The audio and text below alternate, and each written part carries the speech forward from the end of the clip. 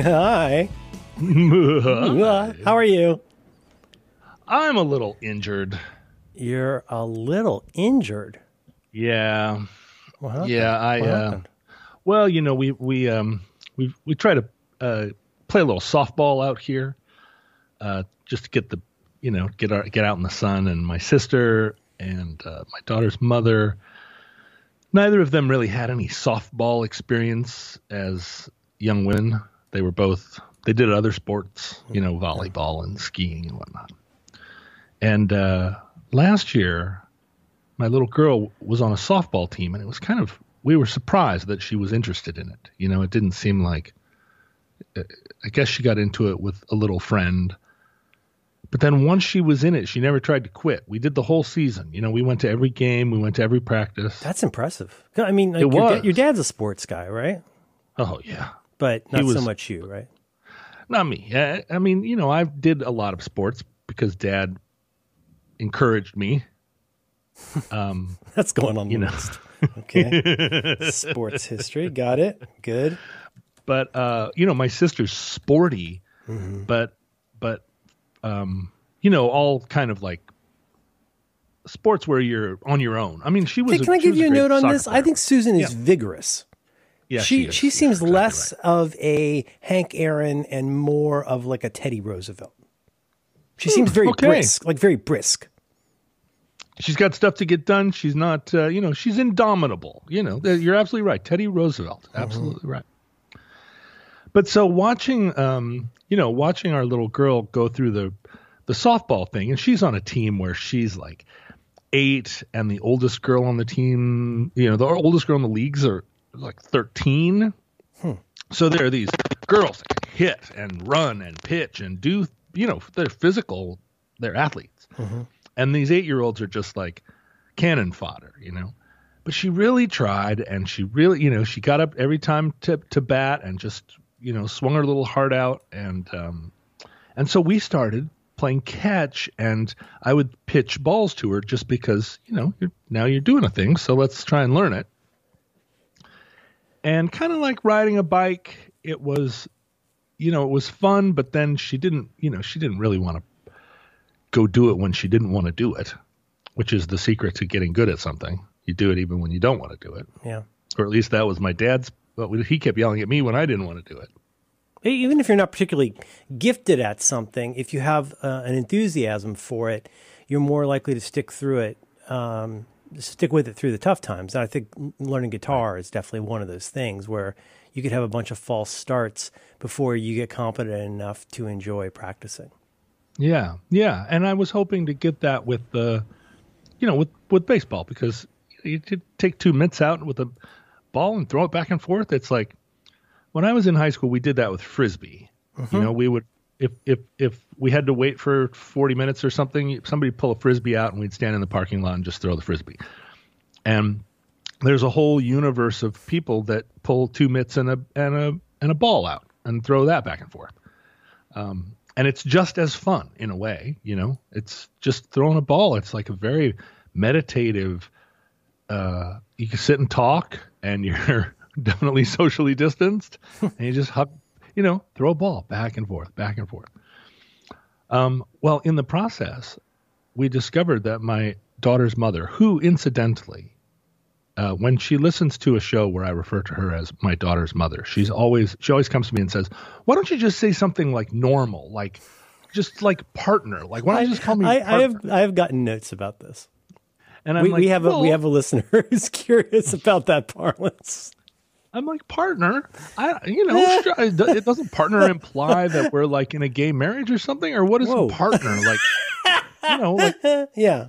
Like, a partner just is, and she's like, what does partner mean? It doesn't mean anything. You're totally my partner. Just say partner. It's simple. It just, calling me your daughter's mother, it just makes me, I don't know. It's weird. It's just, you say it every time. It's like this extra 5 syllables you don't need to say. And I was like, oh, okay, get right. Okay, partner. And then I don't know. I got into the habit of saying daughter's mother. And well, do you worry that sends the wrong signal to all the ladies out there? Which one, daughter's mother or partner? Partner. Are you worried that takes you off the market for all time? Oh, no. Because Because partner does imply, I'm with you. Like I totally get the idea of having a ungendered and unsexual orientation way of describing somebody. But is the minute somebody says partner, I want to say, like, I think this is healthy. I think it's healthy.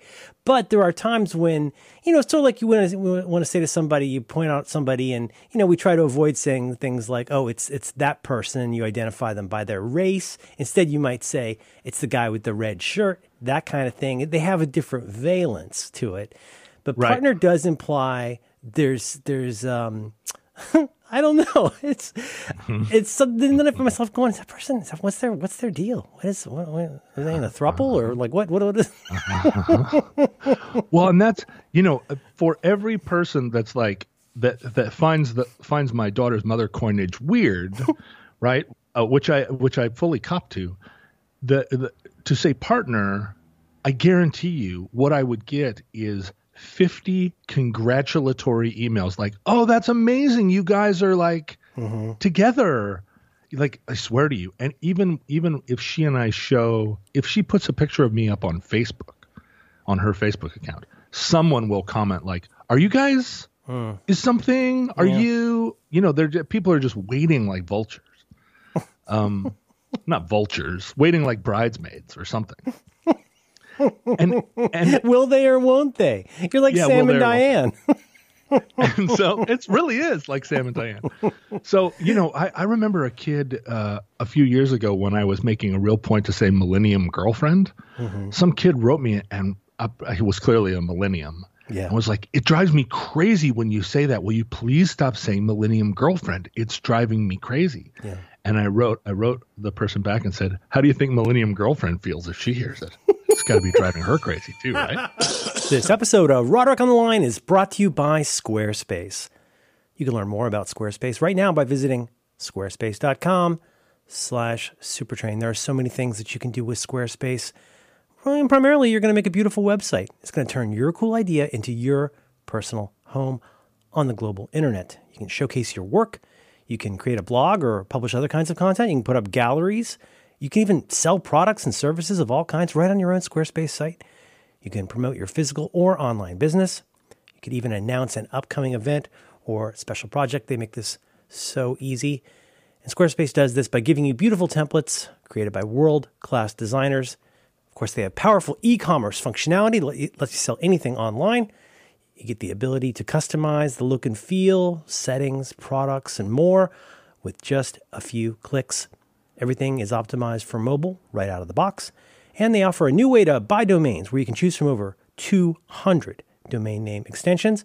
Of course, they also have analytics to help you grow in real time and built-in search engine optimization. Free and secure hosting with nothing to patch or upgrade ever. And they have their 24/7 award-winning customer support if you ever find yourself in a bind. They're encouraging folks to make it. I think you all know that you're probably, maybe if not, welcome. You're using Squarespace right now, and I'll tell you why. Because the Roderick on the Line podcast is hosted exclusively on Squarespace and has been since the very beginning. Thank you, Squarespace. They make it so easy. My personal websites are on Squarespace. I have been with Squarespace since Christ was a corporal, and I think you should too.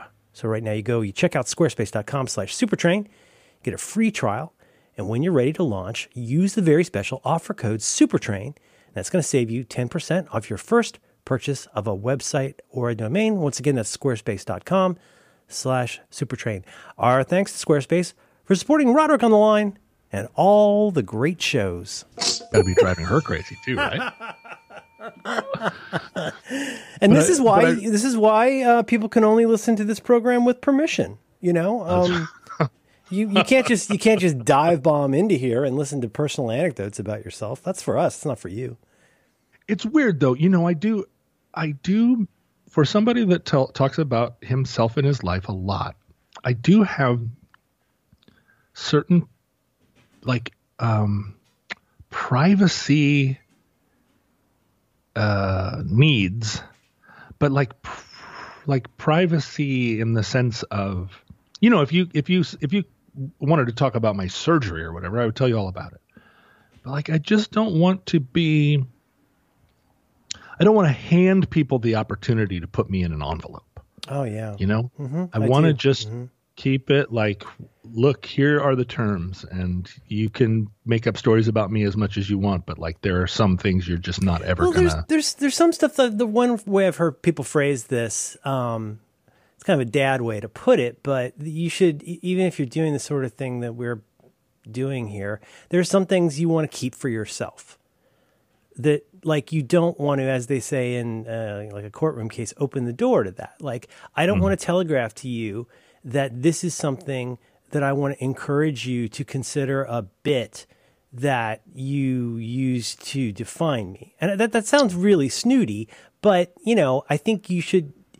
People are going to put you in an envelope, you know, whether or not you do that. But when one tells an anecdote, sometimes it's difficult for someone, maybe even us, to know, is this about something that happened in the anecdote that you might find interesting and amusing? Or is this about something that's telling you something about my relationship with this person?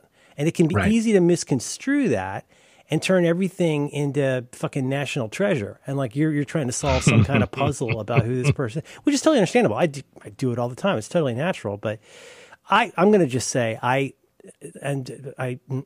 think my daughter's mother is kind of funny. I like it. Good. I don't hate it. And I don't hate Millennium Girlfriend, but then I'm not Millennium Girlfriend. I wouldn't steal your underwear. Thank God. Mm-hmm. Yeah. Well, so earlier this year, I think I told you that when Millennium Girlfriend left in the middle of the night, one thing that she forgot she'd done was only weeks before had insisted that I get on her insurance as her domestic partner at Snapchat. Right. Yes. And then she broke up with me and went back to work and said, well, cancel my domestic partner's insurance. And I had done this whole thing. You know, I had fine insurance. I had it worked out in my heart where I was paying this incredible amount of money, it seemed like, every month to keep myself insured, you know, because I had no one to pay my insurance for me. Mm-hmm. So I was paying for insurance out of pocket like you do in America if that's what you have to do. Yeah. And so she was like, you know, and it was a Millennium Girlfriend just insisted that I do it because it was a sign to her that we were, you know, that this was you were taking a step to commit.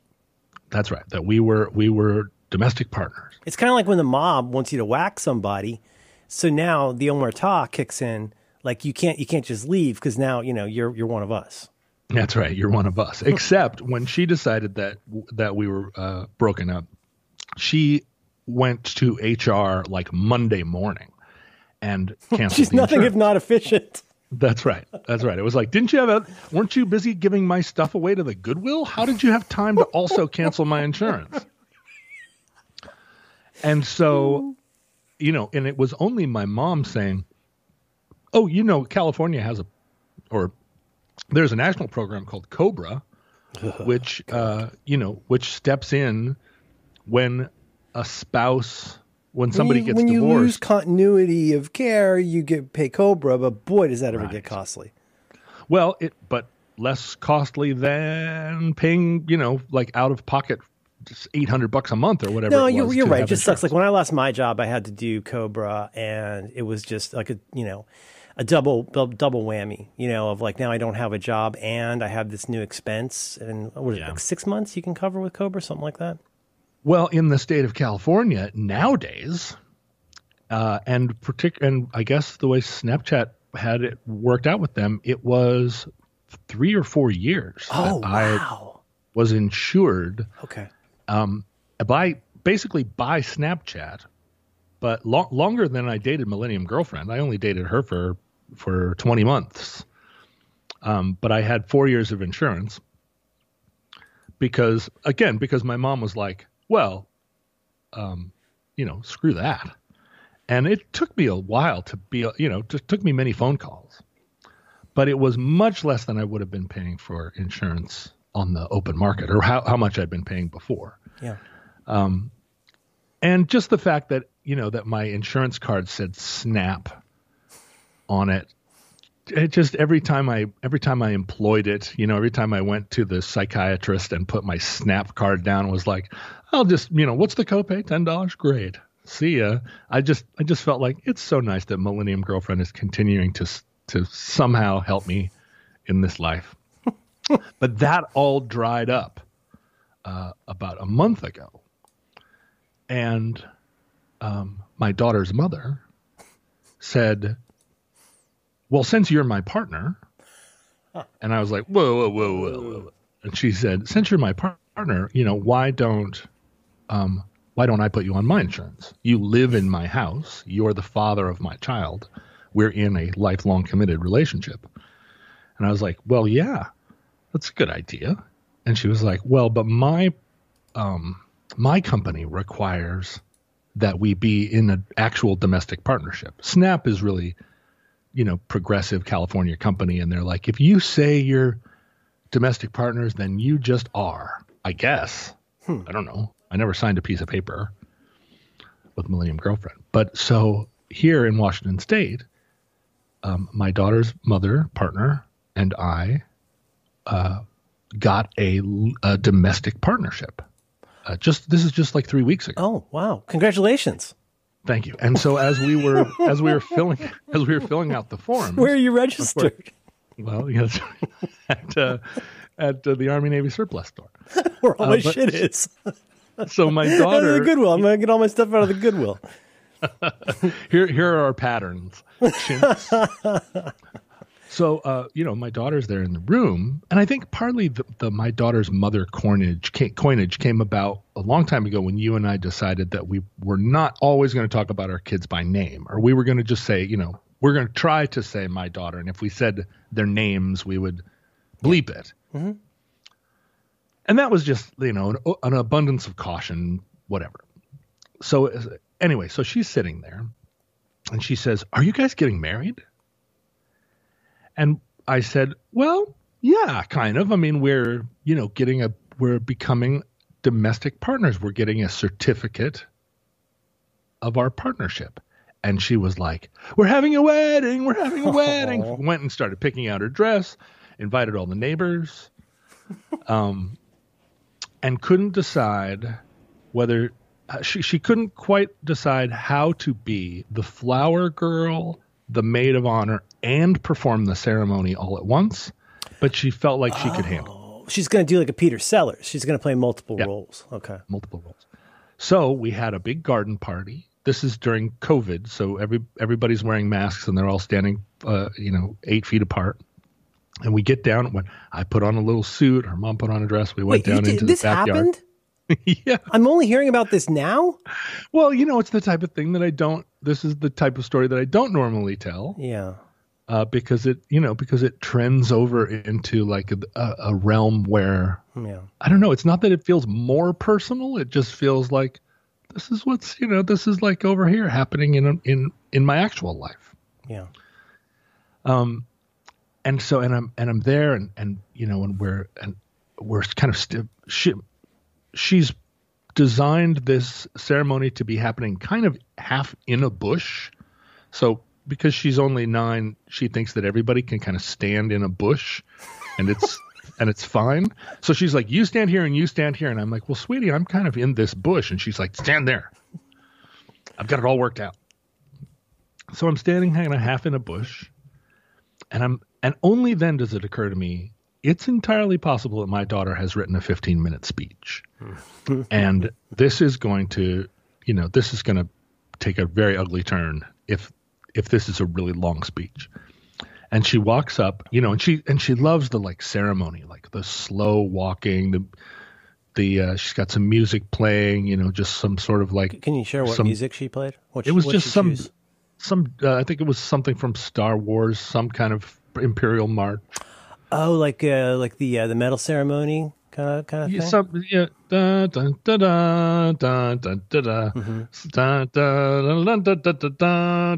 like that.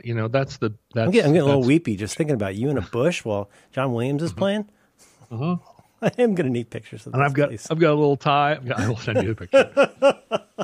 Anyway, she walks up, as part of the procession, and it's basically her and the little girl across the street. And she says, "I now pronounce you domestic partners. Ceremony's over." And it was like, wow, this is the best wedding I've ever been to. So it's nice also that it wasn't what they now call a destination wedding. The destination was your bush, right? Which I think is kind of nice. It's nice. It's personal, and certainly very efficient. I feel like there's a lot of your mother in your daughter.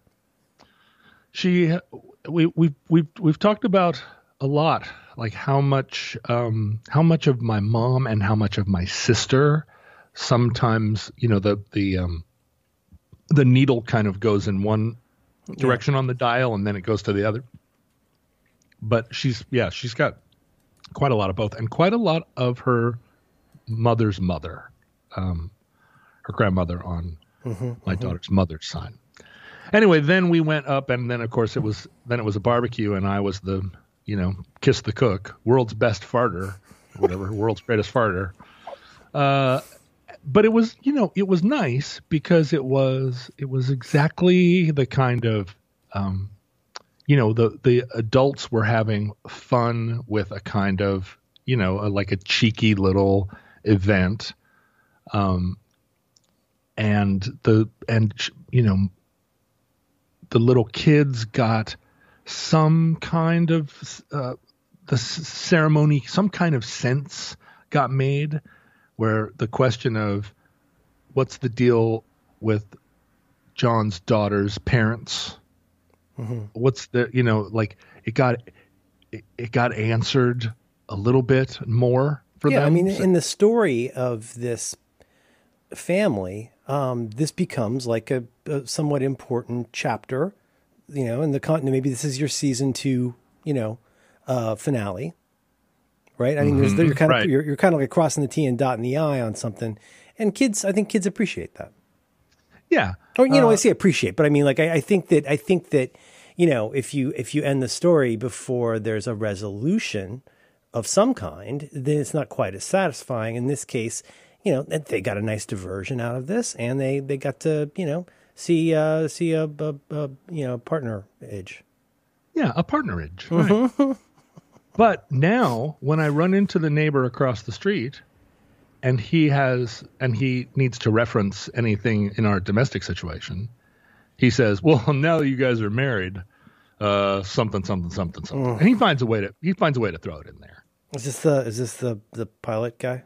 This is the pilot guy, and they're moving out to the sticks. Oh, yeah, they're not to the sticks. They're moving. So we're in an inner suburb, and they're moving to an outer suburb. Yeah. Because of the schools. The schools that aren't open. Yeah. Because of the schools. Yeah, the schools that aren't open here are bad, and the schools that aren't open out there are better. You can distance learn better at that better school. I guess that's probably true. That's right. Maybe. That's hard to argue. Couldn't do worse. But anyway, so it has changed having that domestic partnership, which around the house, it's already a little bit like, even between us, the fact that we have a domestic partnership now, it can't help but make you feel like, oh, yeah, okay, well, the gradual, the courtship of Eddie's father here, it's just like this sort of gradual process of, I'll be 52 this year, and I resisted being married all these years, and I've resisted really any sort of external domesticity, but internally I've domesticized, and now I'm in a domestic partnership, and on the plus side, I've got insurance again, but also, a very nice certificate, an embossed and notarized certificate. Wow, you opened the envelope, huh? Yeah. Oh, yeah. Yeah, it's right there. But so in the process of this past COVID period, what happened in the throwing the softball around with my daughter last year was that my daughter's mother, or domestic partner, realized that she loved to hit softballs with a bat.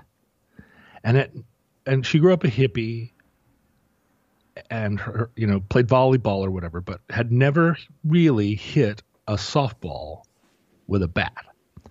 And so I'd go out to the ball field and I'd pitch her these softballs, and she had a natural gift. She could just, because I gave her just the basics, like here's how you stand, here's how you cock the bat, here's where you want your weight, here you got to watch the ball all the way onto the bat. Start figuring out whether and where you'll swing long before it gets to the plate. Right, exactly. And just the mechanics of it, like here's how it's going to feel when you do it, and here's what it looks like, and then she, would do it, and I would just give those just the least amount of coaching you can possibly. Did you tell her to choke up at one point? I'm not a super big fan of choking up, frankly. I think you can oversell choking up. Yeah, I'm not saying you got to be Ken Griffey or something, but you need to find your sweet spot. You go too high up, now you're playing with one of those little like Pee Wee Reese bats, and you don't have a prayer. Yeah. You're going to be early on everything. You're going to break your wrists. I mean, that doesn't, let that bat go. Oh, in judo, first you learn how to fall down. Yeah, exactly. Okay. First there is a mountain, then there is no mountain. Right. Then Donovan moves to you. Then there is a mountain. Right. Mm-hmm.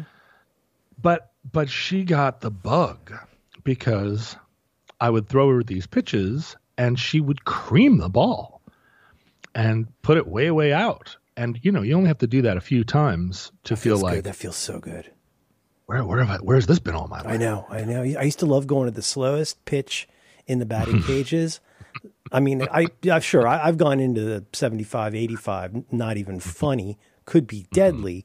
But you go into that softball, like whatever, 40, 50, 60 mile an hour. Ooh, that feels good. Oh, and it just hangs there in the air as it's coming. You're like, come on, baby. You know it from the second the little arm swings around. You're like, oh, sister, I'm going to pepper this boy. It's wonderful. The batting cages are wonderful. Love and it's such a strange place in America because you go there and there are people that are hitting those fastballs and people practicing and people that are there just for fun. But you can go there with your friend Bruno Kirby and, talk about women. That's one of the great scenes in When Harry Met Sally. It's great. And it's also, you can do that just two people. You can just, you get a pile of softballs and you got a whole pile of quarters here. Beat it, you creep.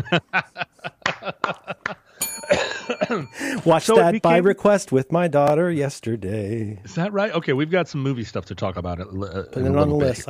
John, I have so many topics here. It's just growing and growing, the number of topics.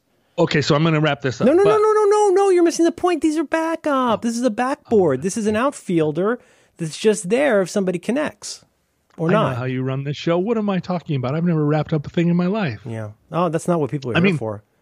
No, I wrap it up, but not wrap it up. Wrap it up. Wrap it up. Wrap it up. So this became a thing that we would do. We would go out and, my little girl also is interested in it. But if the focus of the family event shifts off of her for very long, she gets very frustrated. If her mother and I are just doing something or talking to one another. Isn't she a bit of a performer? When you say she's a bit of a performer? Yeah. Yeah. So she'll start to do a dance or something in the periphery just so that we can all go like, oh, are you still here?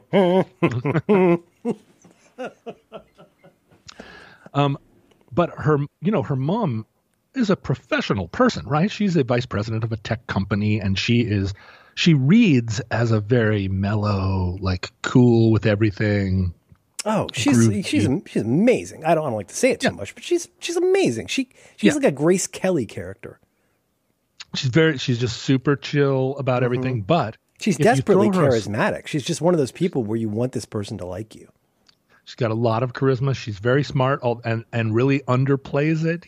She's not like, she doesn't try to. She just takes out enough to beat you. Yeah. That's right. She's never actually anybody. She just goes with the flow.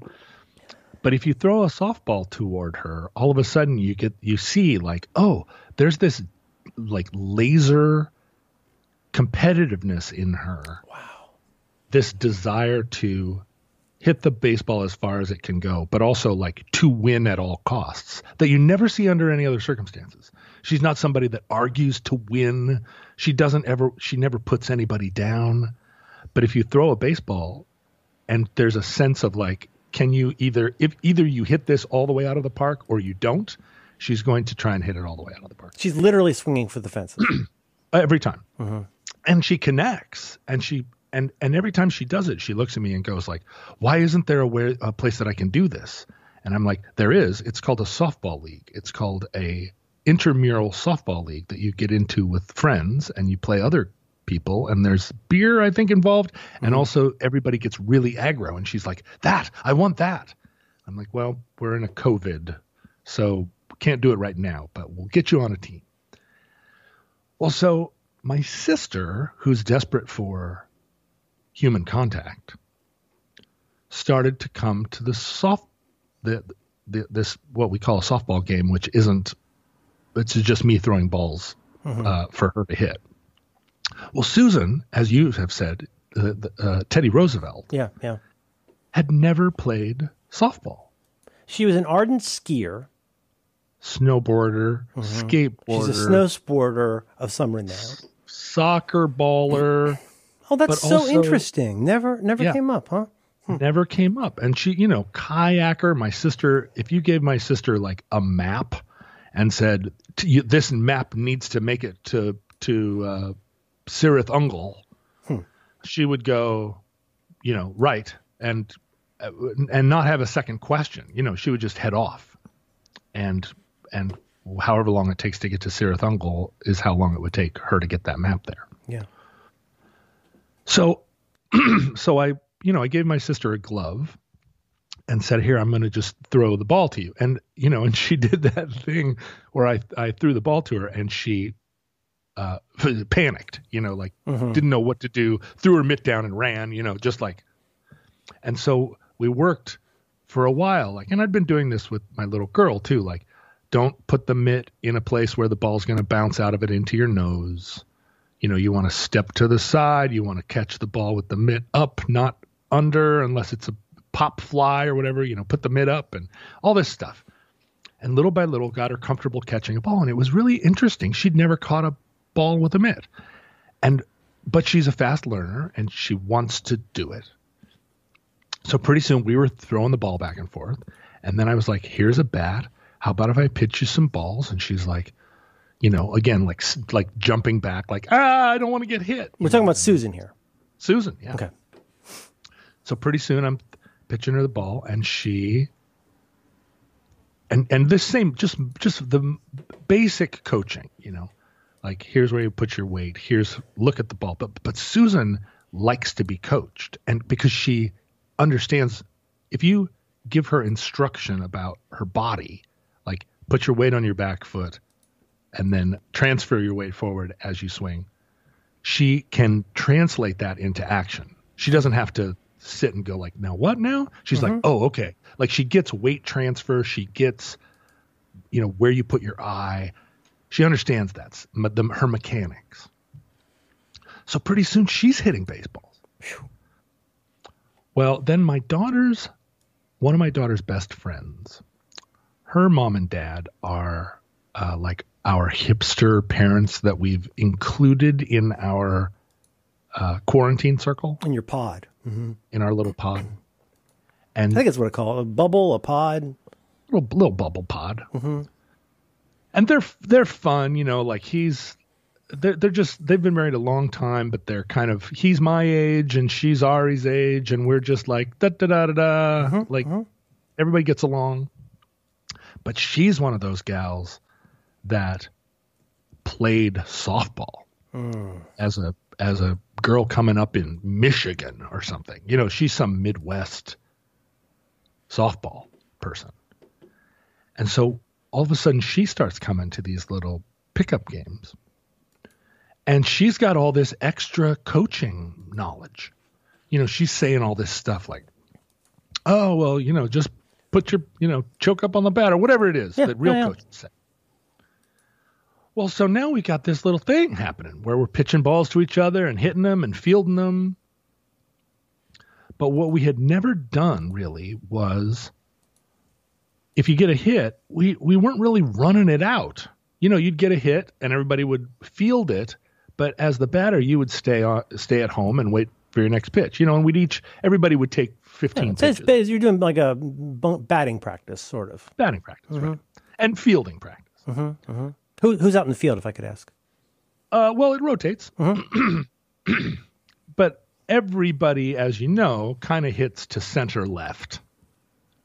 It's just like center left is where all the balls go, generally. And so you got to have somebody there that's ready to run after a softball.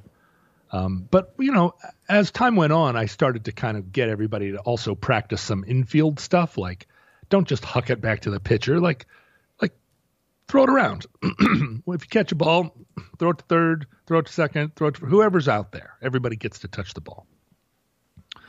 Well, a couple of days ago, we went out and I said, you know what? From now on, if you get a hit, run it. Like, run those bases. Let's put a little action into this situation. Give the person that's fielding the ball a little motivation to hustle. Everybody needs to hustle a little bit more. If we're going to be out here, it's so important to show hustle. You got to get, let's see who's got some hustle. Our coach used to say, regardless of how we're doing, it's so important. You always run out the base at first, even if you're thrown out. Like, you always run out the base into foul territory. And when you come in from the field, I want to see hustle. I want everybody running, sprinting almost. Don't just lope. You're not some obese pitcher. I want to see you run back to the bench. And that is hustle, and it does have an effect on how you feel, how you play, how you engage. It's really true. And it's true in life. It really is, right? You run it out to first. I don't care if you got tagged. And also, as all these balls that were getting hit out into center left, whoever was out there fielding, started to kind of, like you're saying, lope over to get it. It's like, oh, are you not in a hurry? Yeah. This is a freaking softball. Yeah. I mean, we would do stuff like, and I don't know if this is conventional wisdom today, but stuff like third strike. If you just got thrown a third strike, start running. Because don't look behind you. Third strike, start running, because you don't know. If it's Little League, there's a pretty good chance the catcher might drop the ball. Right? There's all this kind of, you know what I'm saying? There's all this stuff. I think it's fantastic. And I also want to just point out here, you're less of a coach in some ways than you are a director.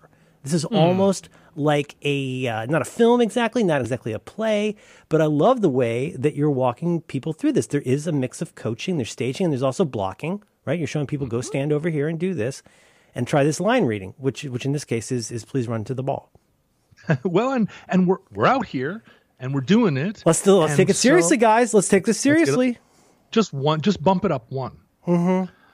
Well, so the way that it played out was there were only four of us. There was me, my sister, my daughter's mother / partner, and my daughter. Mm-hmm. But both my sister and my partner daughter's mother it's going to take a while.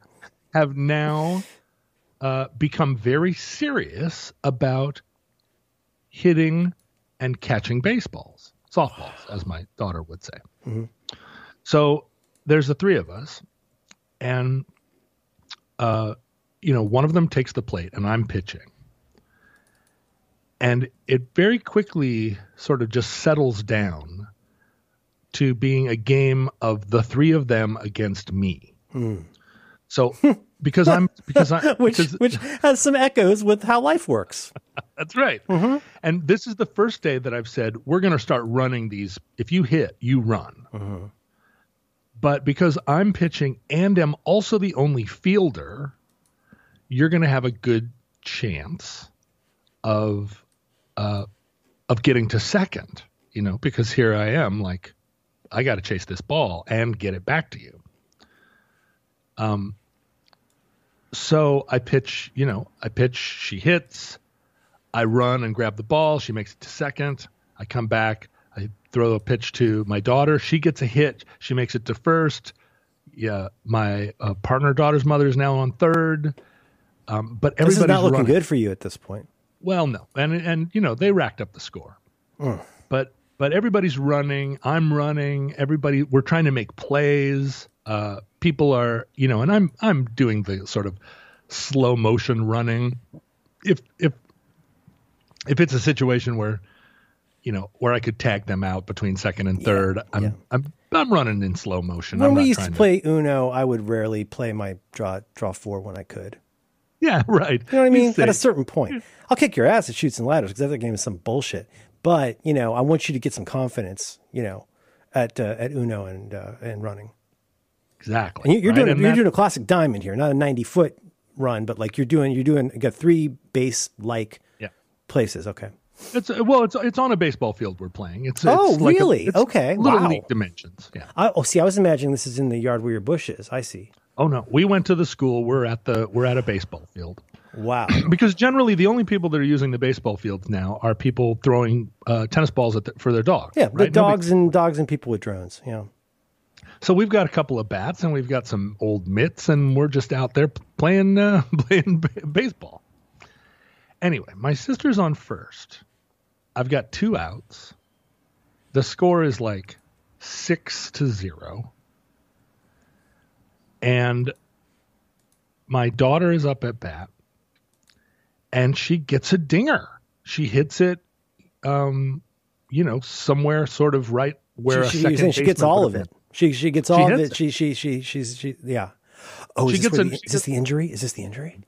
Yes. Oh shit. So she gets a piece of it, and my sister takes off from first. Well, so I'm running for this ball, and I grab it. I got no one to throw it to, right? I've got to make the play myself. Well, Susan decides to round second and head for third, and that's pretty saucy. Oh yeah, I'm in the infield and I've got the ball. And this is the 3rd out, and I'm getting a little tired of people. I'm getting a little tired of slow motion running here. You guys just hitting baseballs on me all day and night. So I start to go to third, running with the ball, and she sees me and she turns on the gas. Well, she and I have not, in the course of our whole life, ever really played against each other in sports. She was a better ski racer than I was. But we were in different categories entirely, right? I mean, she was like she was in junior racers and was at a higher level, even though she was younger. But also, like girls and boys, their sports scores are kept separate in ski racing and in other things. But otherwise, we didn't go throw a ball around. Susan never really picked up frisbee throwing. And other than that, like we would go skiing together and enjoy free skiing with one another, just sort of skiing together down the hill. But surprisingly, we didn't do that very much. We went to different parts of the mountain and were with different friends. So I see this look in her eye as she sees that I'm trying to make the play. And she puts her head down and starts going for it. Boy, that's like when Burr sees that Hamilton's wearing his glasses. You know what I'm saying? Mr. Burr, sir. You punched the bursar? And I am like, oh no. Oh, I'm afraid fucking not. And so I kick it in. I kick it into gear. And we're both headed to third. And I've got the ball in my mitt. And I'm gonna tag her out. Of course. And she's gonna beat me. And we get closer and closer to third, and we realize we're both 50 years old. I'm on one side of it and she's on the other. And we're both running full blast. Oh, boy. And we're both going to arrive at third base at the same exact moment. And I'm right up until we are there, I'm committed to getting there 1 microsecond before her. And to just to be clear here, I don't know what rules you're exactly playing by. It's my understanding. So it's not a force out. So you're going to need to tag her before she hits. I need base. to tag her. Okay, that's right. I need to tag her. But the only place that's going to happen is at the base. I wasn't able to cut her. But this is a Castle Doctrine stand your ground type thing. Across this line, you do not. No way are you going to go around this base because she's so saucy. She just might go for home. Right. Oh, yeah. If I miss her, then it's all over. But also, she's not going to yield. Mm-hmm. She's never yielded. She's not going She's to not now. a yielder. She's not going to yield. Okay. Well, so in that heartbeat of a moment where it's just right at the base, and we're both, running full out, that I realize if I hit her, I'm going to cream her. Like she is very solid and strong. Is she dense?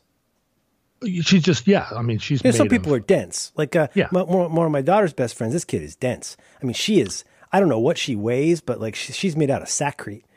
It always has been. And when she hits you, it hits hard. And this is physics. We're talking about physics here, John, is what we're talking about. You get one truck going 70 and another truck going 40. That's a lot of truck when they hit each other. It's a lot of truck.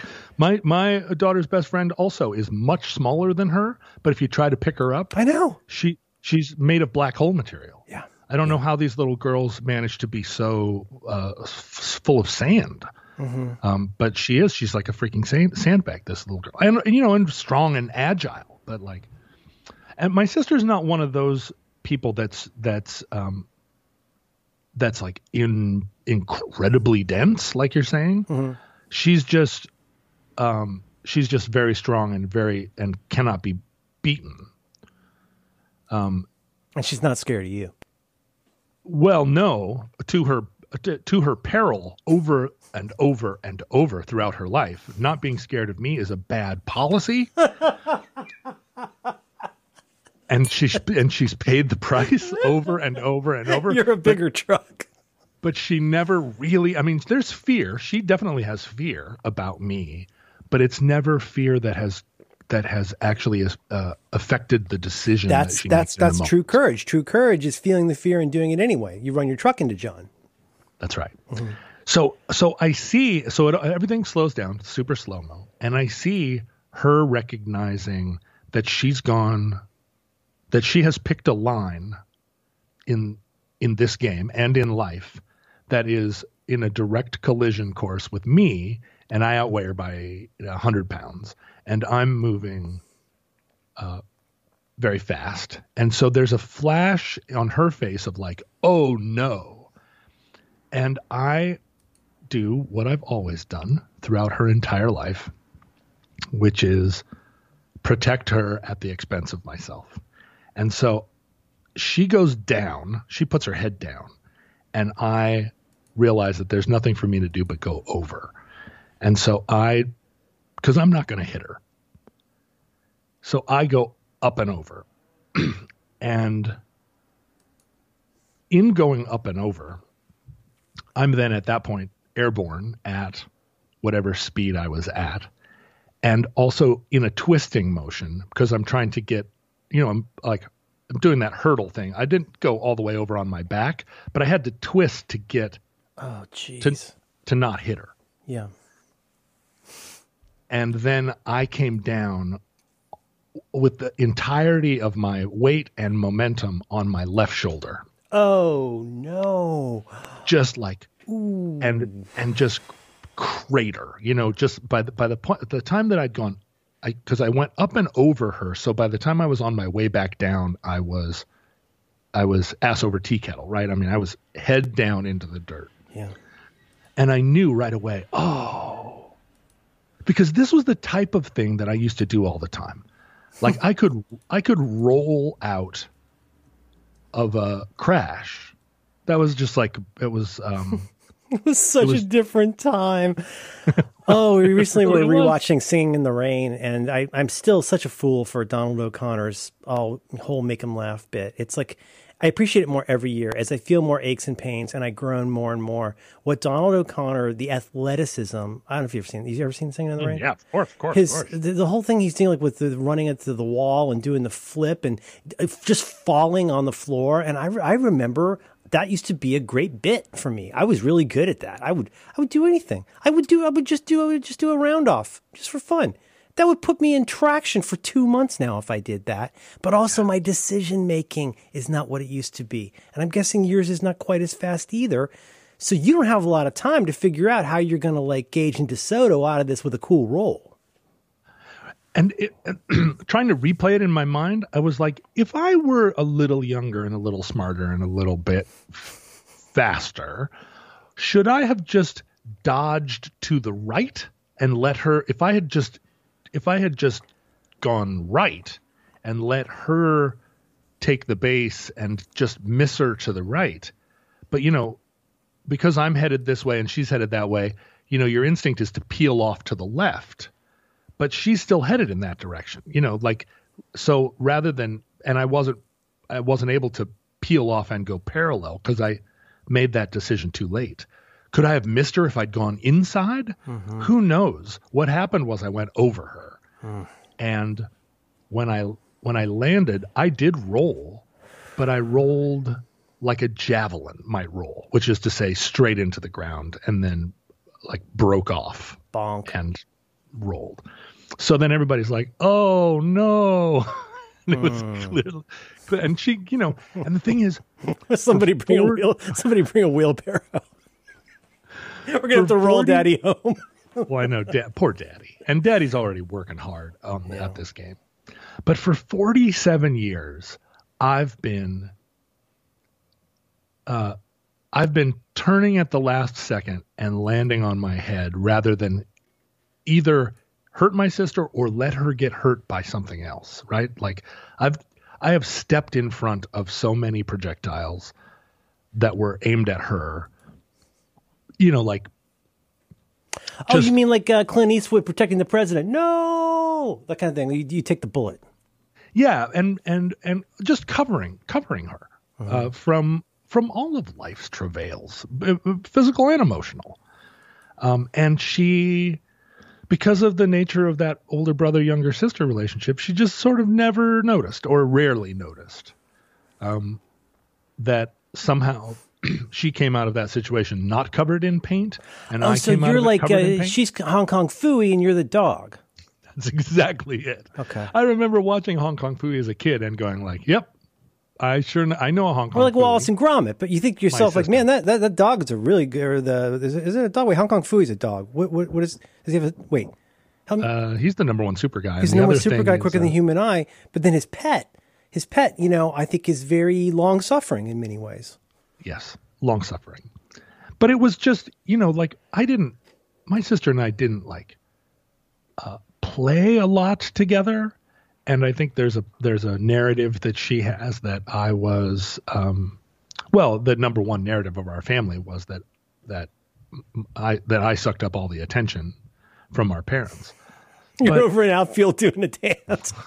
Oh, no, not intentionally. I didn't want the attention. Oh, I see. She wanted the attention, and my parents were like very focused on why I was such a fuck up. And meanwhile, Susan's like, I'm getting straight A's. Wouldn't anyone like to buy me an ice cream cone? And our parents were like, you're doing good, Susan. You'll be fine. But we need. What do you think What do you think we could do to help John more? Yeah, exactly. You've got straight A's. Maybe you could help John get motivated. And Susan's like, why don't you ever have a birthday party for me? But in our it was 100% a Ferris Bueller situation, except she was not my older sister. She was my younger sister, or whatever. I guess that's older. He was her older brother. Mm-hmm. Yeah. Same exact thing. Just like, why doesn't anybody notice me? And everybody's like, have you seen John's? John's going to donate his eyes to Stevie Wonder. Right. But she said, as I'm laying there on the ground, she was like, you just totally injured yourself to protect me. And I was like, and she said, thank you. And then she said the most amazing thing. She was like, you've always done that. Oh. And I was like, yeah. My brother, the giving tree. And she's like, I hope you feel better, yeah. Oh, okay. But then I did the thing. Then I did the dad thing, the ultimate dad thing, which is I brushed myself off. And I was like, okay. I'm fine. And then it was decided by everybody that I had successfully tagged her out. Oh, that was my question. So you made the play. I think as I went over her, I actually touched her with the mitt. Yeah. It was given to me as a courtesy out because because frankly, she made it to the base. Oh, you got a pity out. Mm-hmm. I got a pity out. But then I was up to bat.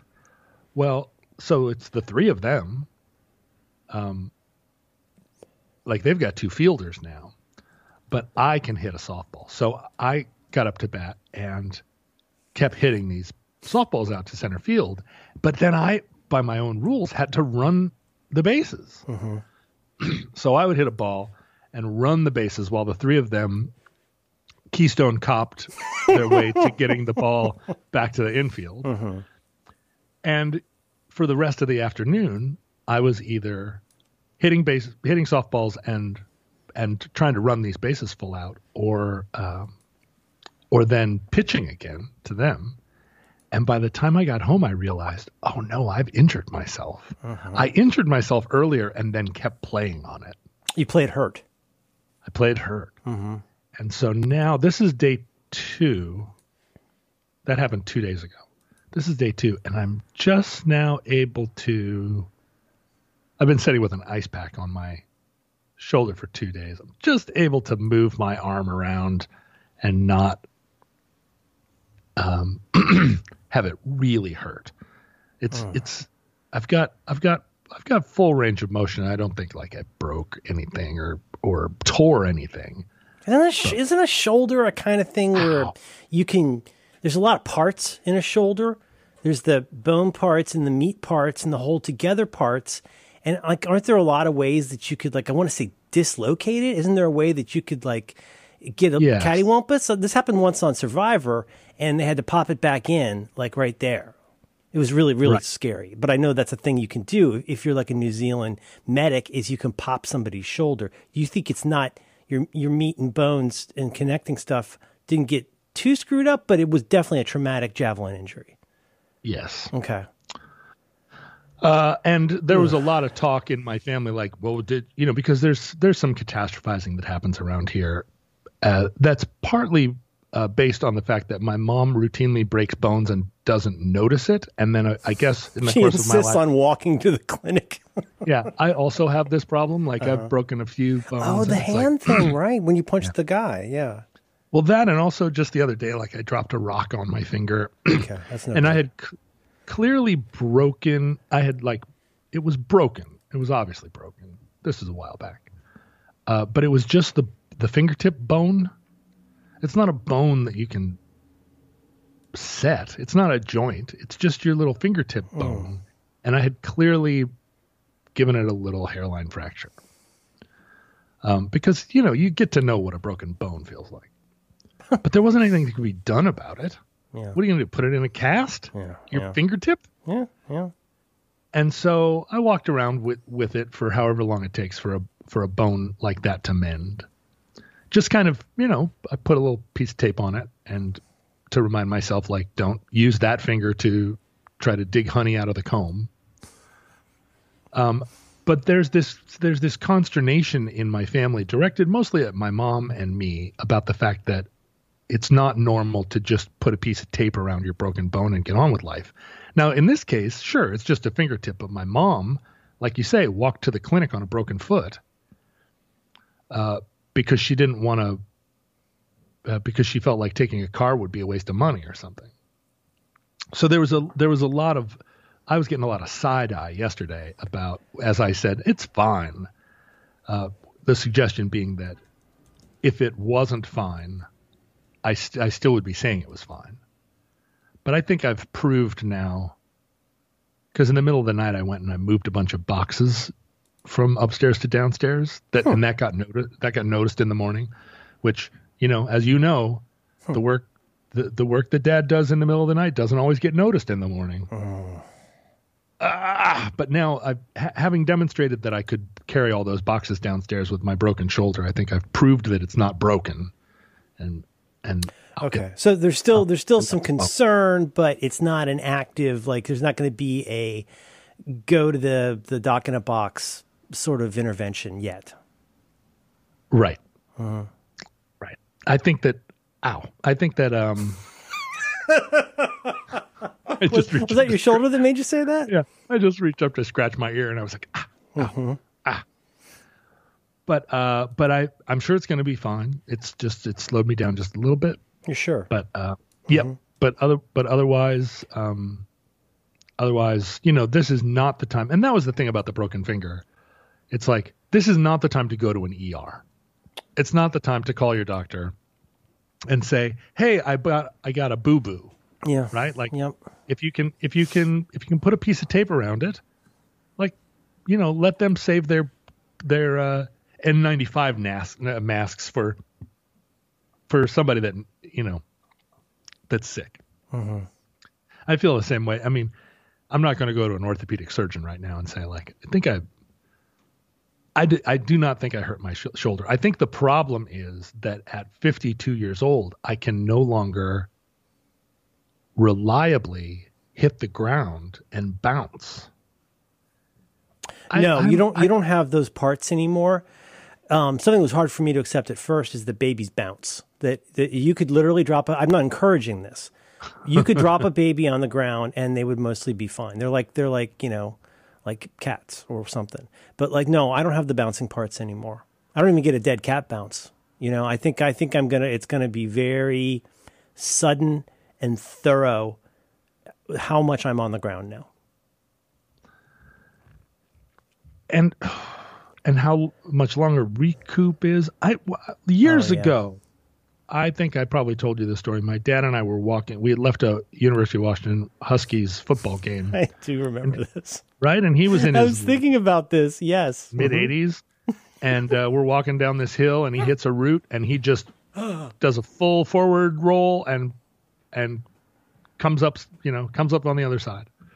And I was like, wow. Mm-hmm. And he just sort of, it was so reflexive on his part.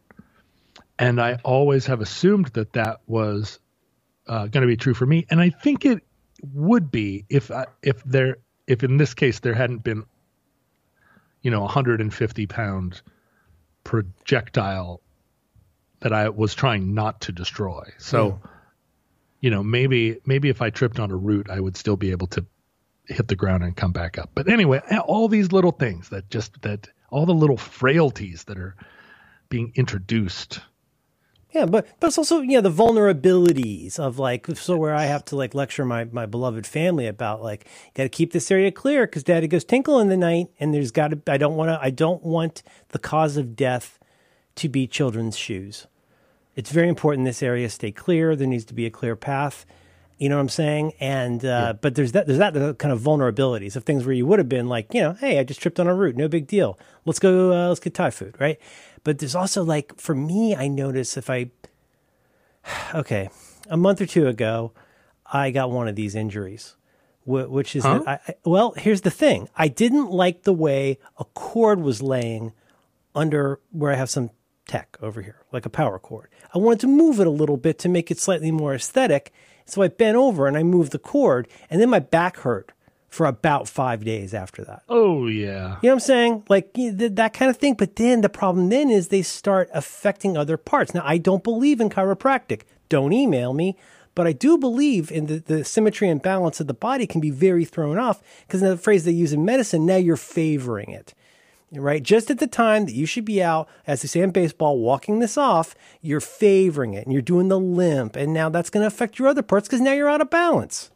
You know what I'm saying? And now you're even more vulnerable and you're going to make some silly decisions because you're trying not to get hurt again. Right. Now you're favoring it. You're favoring it. Yeah. Mm-hmm. Yeah. But you're not worried. You sound like you feel like you're fine. So far, the only injury that I've sustained in my life where it concerned me was when I had those back problems a couple of years ago. When I had to go to a chiropractor, which I felt like it was such an indignity that I had to go. And it was a witch doctor. Well, and it was a sports medicine chiropractor. So he actually had physical therapists there. They actually did a real physical therapy, but then he would take me into the back and give me my chiropractic treatment, which involved all kinds of spooky voodoo. And my back has not given me any trouble since then. But the idea that I would have back problems, which I've seen. You know, it just. Hey, oh shit, we lost a little bit there. It went away for a second. Dipping in and out. Where did I lose you? That's okay. I lost you like probably 15 seconds ago. Where was I in the back problems story? I'm not sure. I was so busy trying to figure out if I could get you back that I wasn't listening, which is rare.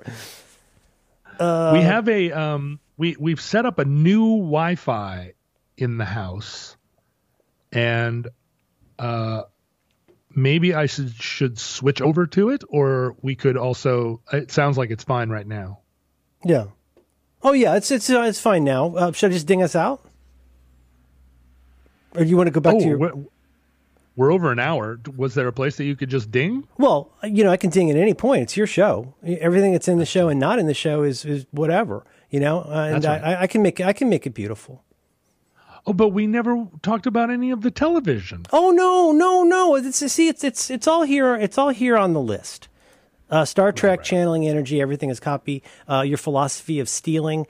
Best break-ins you've ever done. Were you ever envious of TV shows? I think COVID is like trying to draw a bath. History with sports and movie talk. It's all here. It's all here in the doc. Oh, that's wonderful stuff. Yeah, all of that is wonderful. Well, we're gonna, as far as I know, we're gonna keep doing this. Yeah, that's good. You know what I'm saying? Yeah. Okay, good. We promised. Wait, no, this is still the show. I'll fix it. Don't worry. I'll try to fix it. I want you to take care of yourself, and I don't want to seem like I'm trying to be your daughter's mother's mother-in-law here. But just be careful. Keep an eye on that shoulder. Don't be careful. I need you here. Is it your right arm or your left arm? It's the left. Left shoulder. Left shoulder. Yeah. Okay. And you're going to keep icing it.